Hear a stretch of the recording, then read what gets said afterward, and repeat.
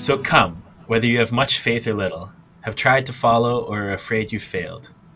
Come because it is His will that those who want to meet Him might meet Him here. Welcome to From the Narthex, a podcast about faith, life, and Anglicanism. This is your host, Ryan, and today on the pod we have a special guest, one of my best friends, Dan Rempel. Dan is a native of Niverville, Manitoba, and currently lives just down the street from me here in Winnipeg. And I have him on the pod today because both of us started PhDs in theology in the UK around the same time. And we're going to talk to him a little bit about his research. But before we get into that, I wanted to start off, Dan, by telling you that this podcast, one of the big things that we're exploring with our guests is what is faith to you? So I guess I'll hand that over to you. What is faith to you? Thanks for having me. It's good to be here. I thought when you asked me to be on the pod a couple weeks ago that hopefully we could meet in person to do this, but we're like 2 blocks away doing this still in lockdown over the internet. But let's dive into your question. That's a really good question, a really tough question for me to answer, because I think as I think we'll get into in a little bit, how I understand the Christian faith as a whole, I guess, has been changing a lot over the last couple of years. I've been working with and alongside people with disabilities, with intellectual disabilities for a number of years, pursuing that line of thought in my schooling. And so questions of faith have taken on a bit of a new meaning for me.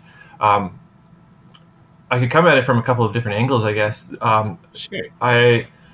There is the Christian faith, which I suppose you could define as a system of beliefs, practices, or guidelines, I suppose, that kind of govern the way that we operate in the world. A very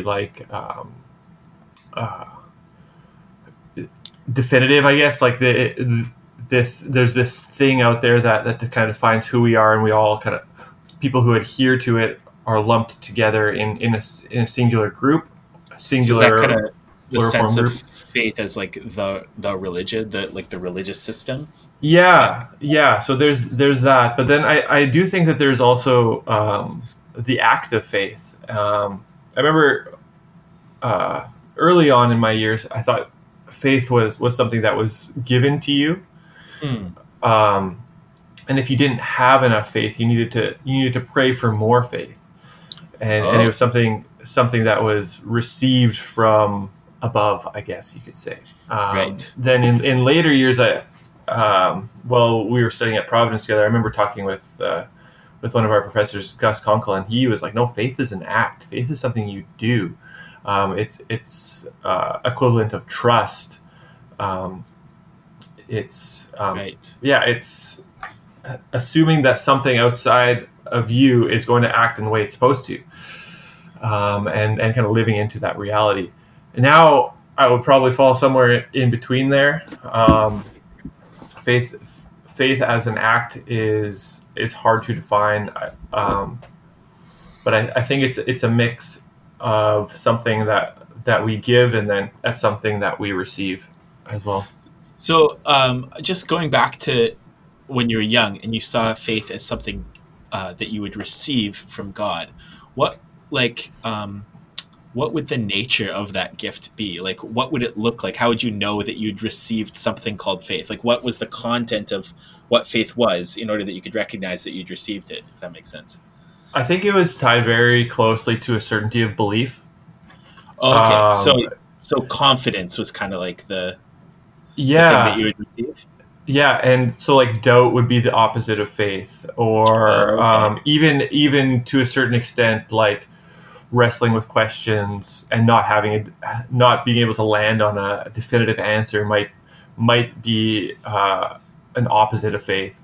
Right. Faith was linked very closely to certainty. Right. So then Gus's kind of suggestion that it was something more akin to trust kind of opened up room for doubt to coexist with confidence. Yeah, it was very liberatory for me to receive that suggestion from him, because I mean, I'm sure I'm not alone in this. Like the Christian faith is, especially these days, there's very little certainty often in the questions that I'm dealing with. Sometimes I feel like I can barely keep my head above water, and if that kind of like near drowning state is the opposite of faith, then that's a pretty dangerous assumption.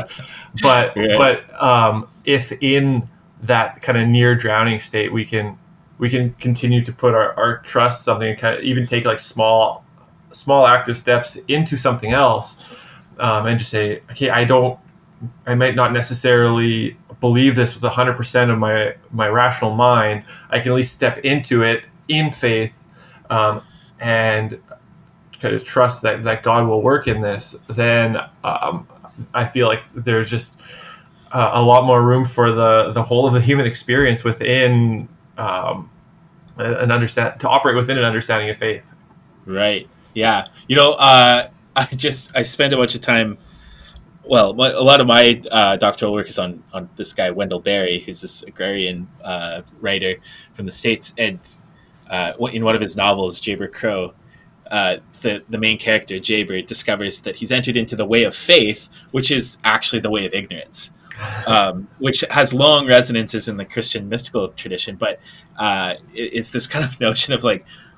He discovers that he is a man of faith because he's kind of a seminary dropout is who he is, and he discovers kind of the way of faith precisely like in kind of the ignorance and like the not knowing what's going on, which well, that was a great comfort to me anyways. Yeah, certainly. Yeah.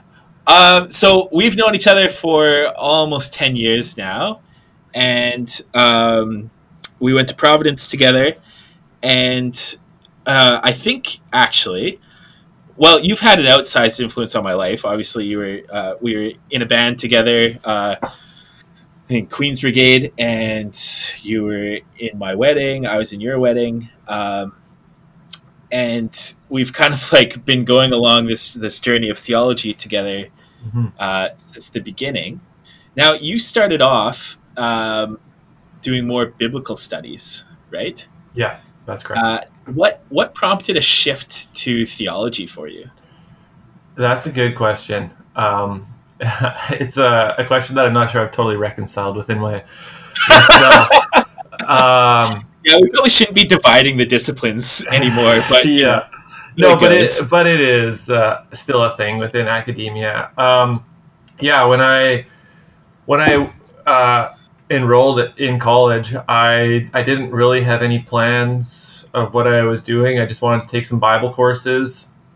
I found after my first year that I still didn't know what I wanted to do, but I liked my Bible courses, so I would just kind of continue on taking Bible courses. And throughout our undergrad, we were able to take a lot of courses together. That was really great. But one of the things about Providence was that they didn't offer a lot of theology courses. It was most of the faculty that made up the biblical and theological studies faculty were biblical scholars, which was great. And I learned a lot from them.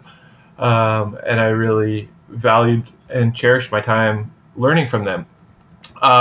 So then when I enrolled in my MA, I was still wanting to do biblical studies, but I had discovered this new fellow by the name of Karl Barth, who started capturing my attention.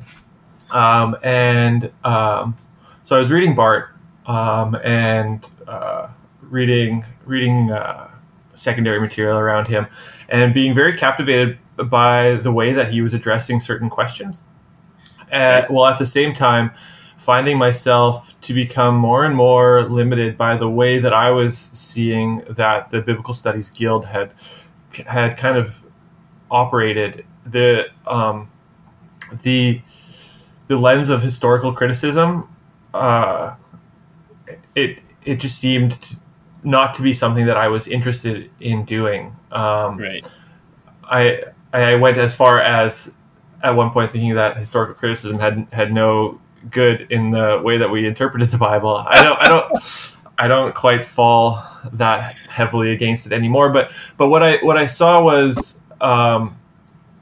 a lot of biblical scholars, especially in the Old Testament, which is where I was spending a lot of my time, were simply more interested in kind of excavating what kind of the text meant to its original audience, or even like how did the text come to be, like pulling together different source material, drawing on like different like ancient Near Eastern mythic texts and that kind of stuff. And it just kind of seemed to go against the reason that I enrolled in biblical studies in the first place, which was that for me the Bible is one of the foremost places where we encounter God. Right. And it seemed to me that the Guild was stripping that possibility away by not going far enough with their interpretation of the biblical text. And especially in Old Testament studies, there was such an aversion to talking about Jesus in any way. And I figured, well, if I can't talk about Jesus, like, right, what's the point? And well, they talk about like the ugly ditch, right? This 18th century thinker named Lessing, he posited this ugly ditch between what it meant and what it means. Mm-hmm. And it seems like what you're describing is you found yourself stuck on the side of what it meant with no way to get across that ditch to what it means, eh? Exactly. So I made the switch to theology, I suppose, although it was never really like a hard switch until really I wrote my thesis. I was still taking Bible courses amidst my theology courses, but I found a little bit more freedom in the world of theology to kind of talk about what I wanted to talk about, which really at the end of the day was Jesus. And now that I'm over on the theology side of things, I find that sometimes theologians just disregard the Bible. And so there's a little bit of kind of going back and forth between the two. The Bible is just there to provide evidence for the philosophical system you prefer. Yeah, exactly. You read it once and then that's good enough. Yeah, that's good enough. Oh, no. Well, that's good. So that was a joke. Yeah. You went to Canadian Mennonite University, and you abandoned me at Prague. I almost followed you to CMU, but then my supervisor at Providence convinced me somehow with, magic or something to stay there and pay more money. But my sense from being friends with you was that part of your decision to go to CMU was a little bit to kind of dig back into your Anabaptist heritage. So for those of you who are listening, the fact that Daniel's last name was Rempel and he was from Niverville, I'm sure some of you at least guessed that he was a Mennonite already. But yeah, I'd love to hear a bit more. I see you posting stuff about, Anabaptist theology and all this stuff. And I'd love to kind of like dig into that with you a little bit. And how has growing up in a Mennonite church, I spent a bunch of time at your church. I was a member there for 5 years, I think. But like how that has shaped you and how that's kind of like given shape to your faith today. Yeah. I don't know how wide your listenership is at this moment, but I'm going to assume that maybe there are people listening to this who don't know the spiritual landscape of southeastern Manitoba. That's probably fair. So, growing up in the small town of Niverville, back very quick history lesson in the 1870s when the government was trying to rid the land of Métis and Indigenous people and fill it with white settlers.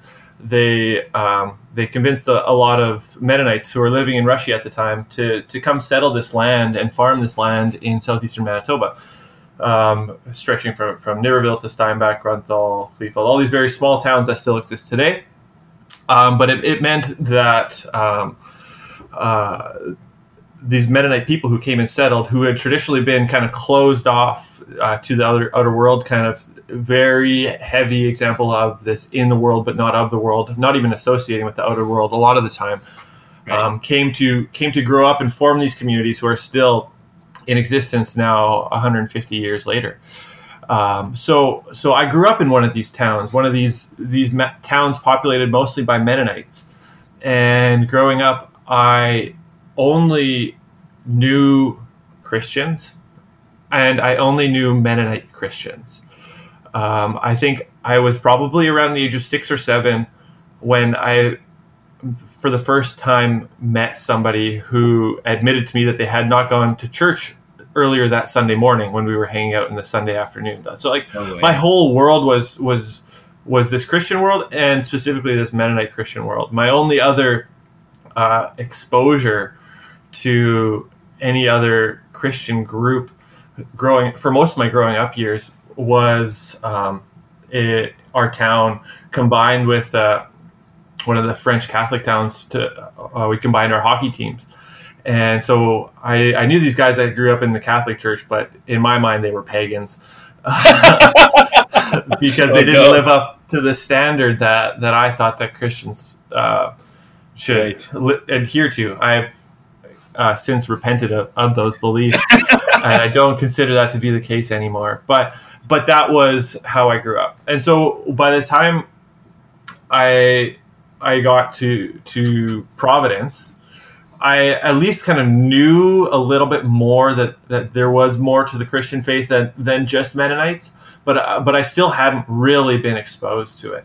And so then at Providence, you encountered a lot of Anglicans, especially at that time. There was a very heavy Anglican presence on the BTS faculty, but also one of our professors is Pentecostal. He was very formative on my experience at Providence, and a couple other different denominational backgrounds, swimming in the waters there as well, which I found to be a very enriching experience to learn from these different traditions, to learn about things that I had kind of assumed every Christian believed. Well, maybe there was a little bit more room for nuance or even disagreement, and perhaps that was okay. And I found it to be quite an enriching experience. However, at the end of all that,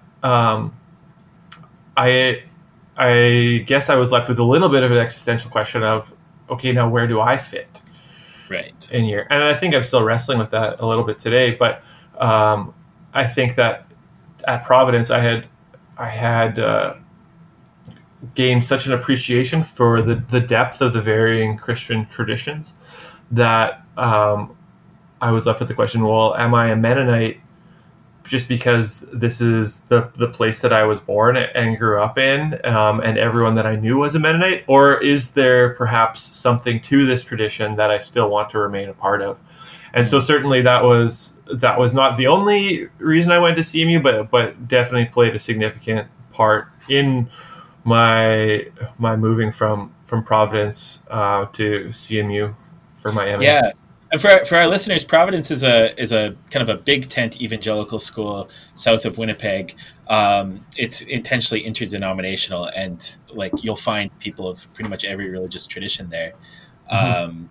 And I know for me, it was like a really liberatory atmosphere, and I bounced around in different church traditions till I finally landed with the Anglicans. And obviously, you felt like some of that pull as well. Yeah. But you decided, unlike me, who just jumped ship and joined the Anglicans, you decided to kind of like drill back down into your own tradition and figure out what that was all about. So you went to CMU, and now you are doing a PhD in theology at Aberdeen University. Is that right? Yeah. Can you tell us a bit about what you're researching there? Yeah, certainly. So yeah, I'm about a year and a half to a PhD in theological ethics at the University of Aberdeen. My research is it's concerned with the Christian lives of people with intellectual disabilities. I'm using the work of Karl Barth, who I mentioned earlier, and his work on the vocation of the Christian, which for him it means to be a Christian means to be a witness to the God who is the beginning and end of all that is. And then he kind of spends a bunch of time fleshing out what he means by that. And so I'm trying to take what Bart says about the Christian life and Christian vocation as witnesses, and see if there is a way to apply that to the Christian lives of people with intellectual disabilities. Cool. Now, where does your interest in persons with disability come from? Do you have family members with disability, or?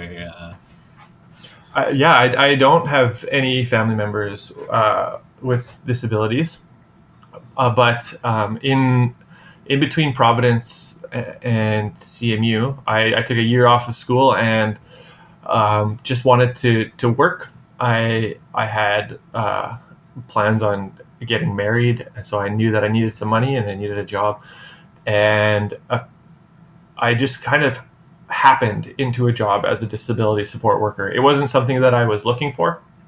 It was really that I had applied to a bunch of different jobs and nobody was getting back to me, and they were the ones who did. Right. And so not really knowing what I was getting myself into, I worked in a work-based day program for varying adults with varying disabilities, where we would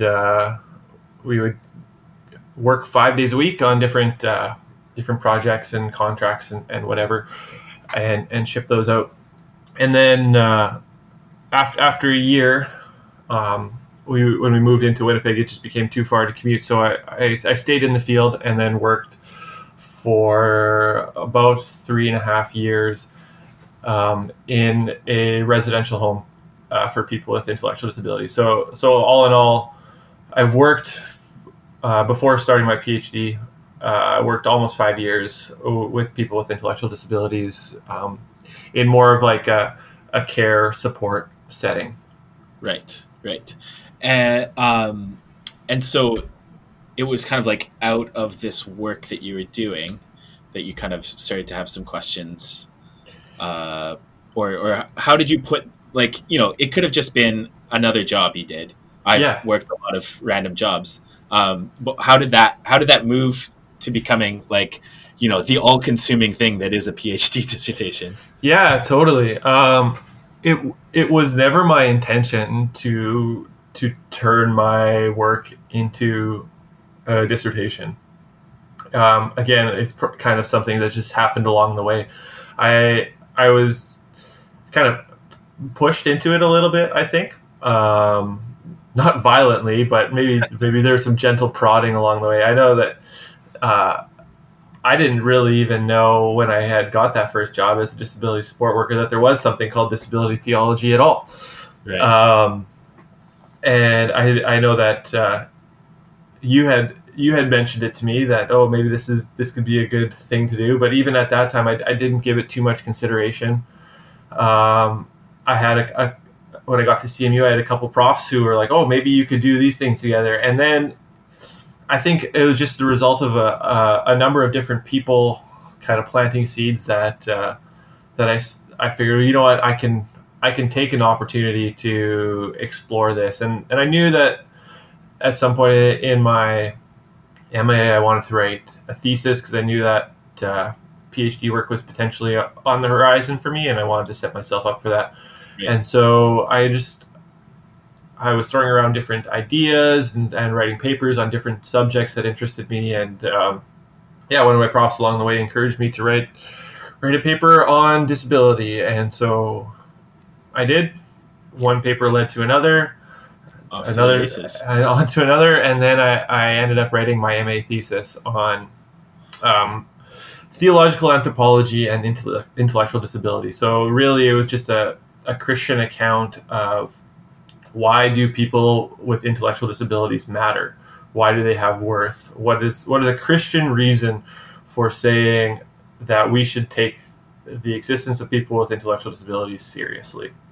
Right. And that's kind of where I ended up at the end of my MA. And were you working on Karl Barth with that as well? Or? I was, yeah. So I had kind of deployed his theological anthropology as my lens by which to understand people with intellectual disabilities, I suppose. Right. Cool. Yeah, well, it's definitely like a promising field and a really important one, especially you know, there's just still so many barriers for people with disabilities, and particularly in the church. Mm-hmm. Um, Now, somebody that I know both you and I have read quite extensively is Jean Vanier, Mm-hmm. and Jean Vanier. Many of you might know Jean Vanier as the founder of L'Arche. L'Arche is kind of an intentional community for people with disabilities and for their support workers. They kind of live together. And Jean Vanier was the son of former Governor General Georges Vanier. For sports fans out there, I think there's something called the Vanier Cup. Mm-hmm. What sport is that for, Dan? You probably It's for Canadian university football. Oh, very good. Yeah, so that same Vanier family. Jean Vanier, massively influential in the field of disability theology. Mm-hmm. And I know in your master's thesis, you also kind of touch on Vanier. Mm-hmm. I think I pushed you on that as much as anybody else. But in the past year, we found out that Jean Vanier, like so many other Christian men of the last few decades, was caught up in some pretty egregious kind of sexual abuse scandals. And we've talked about this a lot, but I was just wondering what your thoughts were about what happens when somebody who's been so formative, so important for like a whole generation of disability theologians, and for even just how disability support work is done today. Like L'Arche continues to be like a standard bearer for that kind of work. What do we do with figures like Vanier? That's a good question. It's one that I'm trying to wrestle through myself as well.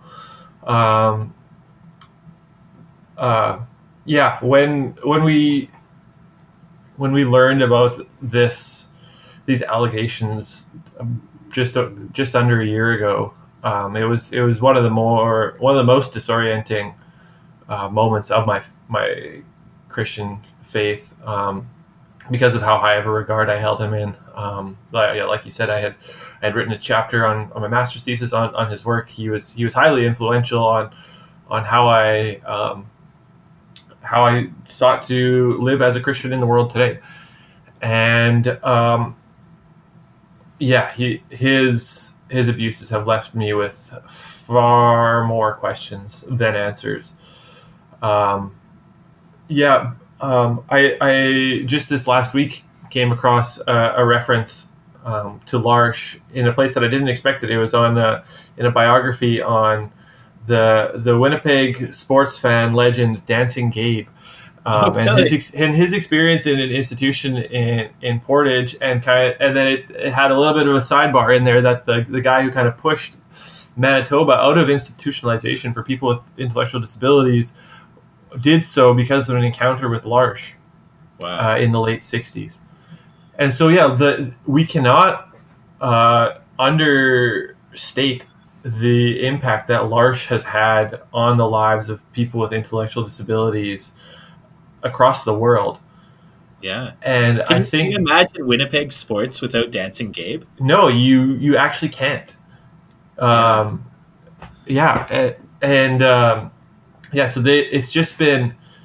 it's been so liberatory for people with intellectual disabilities to, whether it's in a L'Arche home or just kind of the ripple effects of L'Arche. I think the one potential saving grace is that as he got up in his years, Vanier started to distance himself from L'Arche a little bit, not because he disagreed with him, but because he knew that L'Arche had to be more than just his project. And so L'Arche has kind of taken on a life of its own beyond Vanier, even before he passed. But now, Right. since his passing about 2 years ago, so I think that there are still things that we can learn from L'Arche, the way that they choose to operate in the world, the way that they choose to live with and prioritize the experience of people with intellectual disabilities. However, whatever reading of Vanier we decide might be appropriate today, I think we have to do it with a critical eye, on whether or not his theology was something that was distinct from his abuses and misconduct, or whether that's something that was kind of built in altogether. Yeah. Um, I know. I know. For yeah. me, that like I spent a year working as the director of an immigrant organization, and I was actively trying to bake in to the structures of that organization a lot of Vanier's teaching on friendship, because primarily the work that we were doing was creating bonds of friendship and social solidarity between kind of settled Canadians and newly arrived Canadians, and then reading the report, discovering that a lot of that stuff was drawn directly from some of the really toxic theology of his mentor, who kind of inducted him into this way of abuse, left me just, I spent an entire afternoon crying in the Birmingham Library when that report came out, because like, did I continue to inflict this on the world? Like, I don't think so, but Yeah, I think the next couple of years we're gonna start seeing people actively and explicitly wrestling with exactly that question. Now that I guess kind of like the first wave of just shock is kind of ceasing. Now that we're almost a year out from these allegations, people are moving on from the question of how could he do this to, okay, now what do we do with this? right. So I know of a couple of different journal articles that are going to be coming out in the next probably year and a half, that are wrestling with this question. At Aberdeen, where we have a seminar where probably about a third to half of the material coming up this semester is wrestling with this question. So people are starting to do this heavy and ugly work to kind of get at that question, but it's not something that we can just come at with a simple answer. And I think a simple answer one way or another just does injustice to the situation as it stands, both for the victims and for the people who continue to live and operate in large communities today. Yeah. There aren't that many churches around today that are free of some sort of scandal, and the Anglican Church is definitely no exception. So a big part of what we're trying to figure out is, after the residential schools, and after kind of, I talk to the bishop sometimes, and he's just constantly finding out new sins that the church committed at some point or another, and it's hard to keep on doing this work when it just seems like we just screw up kind of so often. Yeah. So I guess it brings me back to your research, I guess, which is, I have a question about what you think about.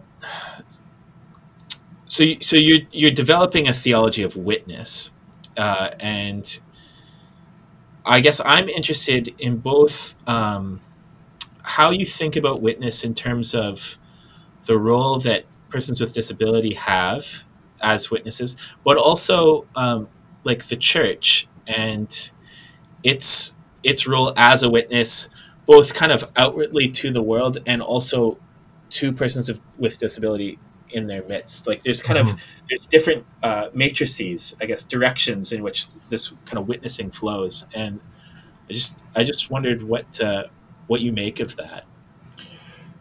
Yeah, there's a lot within there.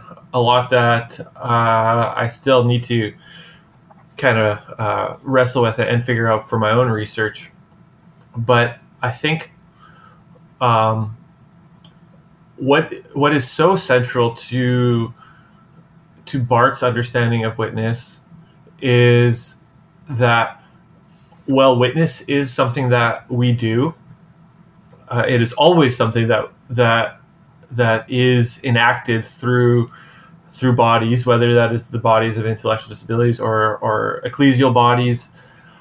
Witness does not begin with those bodies, but witness begins with the work of the Spirit, the active work of the Spirit amongst us. And so there's continually a return to God, to heeding to the Spirit that is essential for Bart. Bart has been and could potentially rightly be criticized in some cases as being a bit of an iconoclast, in the sense that he has a bit of an aversion to relying too heavily on Christian practices or anything really that kind of begins in and of ourselves and is distinct from the Spirit. Right. And whether or not he is right or wrong in that, where that kind of leads us to is that Bart is insistent that we always ought to return to what he calls the command of God, the command that orients our witness. However, Bart is also very aware that we are quite sinful people, and that we continue to live in grace but be mired by sin over and over again. And so that's why our witness can never begin with ourselves, but only can be that which is empowered by the work of the Spirit. And so then we can never really rest on our own laurels. We can never assume that we've quite gotten it right, but we have to trust in God that God will continue God's good work through us as witnesses. Right. And so what is the command of God? That's a good question. Bart doesn't address that specifically. There's not one thing that he can point to that says this is the command of God. However, the command is something which occurs within the covenant of grace. And the covenant of grace is simply our way of being in the world with God, in the sense that God has called us to be God's people. And so the command can take multiple forms. It can come through Scripture. It can come through the voice of a witness. But it's something that when it encounters us, the word he would use is an event, simply stating that it's something active which we can recognize in that moment, that this is something from beyond ourselves. And so within this covenant of grace, there's a lot of discernment of the way that we operate within the world. It's a very, very holistic command. It affects every part of our being. But all of these kind of duties that flow, the kind of the command side of it, that all is kind of premised within this underlying covenant of grace. So God's grace and God's activity kind of goes ahead of that. Yes, yeah. Bart is very, very insistent, sometimes repetitive, that it always begins with the work of God in the world. It never, ever begins with us. That's really interesting, because in the Book of Alternative Services, we have, which for the Anglican Church is one of our prayer books, we have the baptismal covenant, and it has a series of things that you affirm that are all around various verbs. So it's I believe, I continue, I will persevere, strive, proclaim, seek, and save. There's like these 6 kind of articles, and then there's content of what exactly that is. But the response to each one is, I will, with God's help. Mm-hmm. And the kind of the logic of the whole thing is that, like, if we were asked, will you do these things? Probably the answer is no, right? Like, so that, like, the command without, so the command or the law without any prevenient grace, like, we can only answer no. But the command kind of within the covenant of grace, which, like, that is in a certain sense really what you're entering into in your baptism. It enables kind of the communicant to say, I will, with God's help. Mm-hmm. Yeah, that's really great. I like that a lot. Yeah. It's a good little addition to the baptismal liturgy, I think, for the most part. We're running a bit long here, but I was just wondering if you had. I know it's I don't know, perhaps trite and moralizing to ask you to end with kind of one thing that the church should be doing in terms of persons with disability. But I don't think it is. And here's why. The first time I ever had an article published in, like, a church magazine, it was on climate change. And I had some folks reach out to me and say, oh, thank you. I've never heard anybody from the church say anything about climate change besides stop littering. And I thought, well, that's pretty pathetic. I knew for a fact that there were other people saying way better things than what I had said. but the fact that it wasn't hitting the pews was kind of unfortunate. So I don't think, actually, it'd be the worst thing in the world for you to say something more than just, oh, make sure we have an elevator. Or something like that, which are important things, to be clear. But what would be one thing that churches should be considering and kind of, like, really thinking about when it comes to the presence of persons with disability in their midst? Yeah, I would say take seriously the possibility that people with intellectual disabilities are conduits of the Spirit's work, that they are concrete examples and active agents of the Spirit's work in our communities. And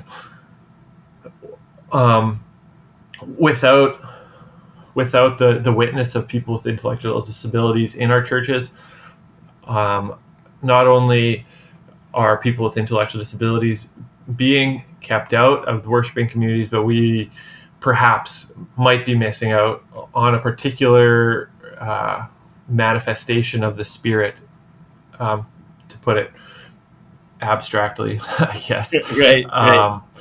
But yeah, that really where my research is going, and what I've become more and more convinced of, is that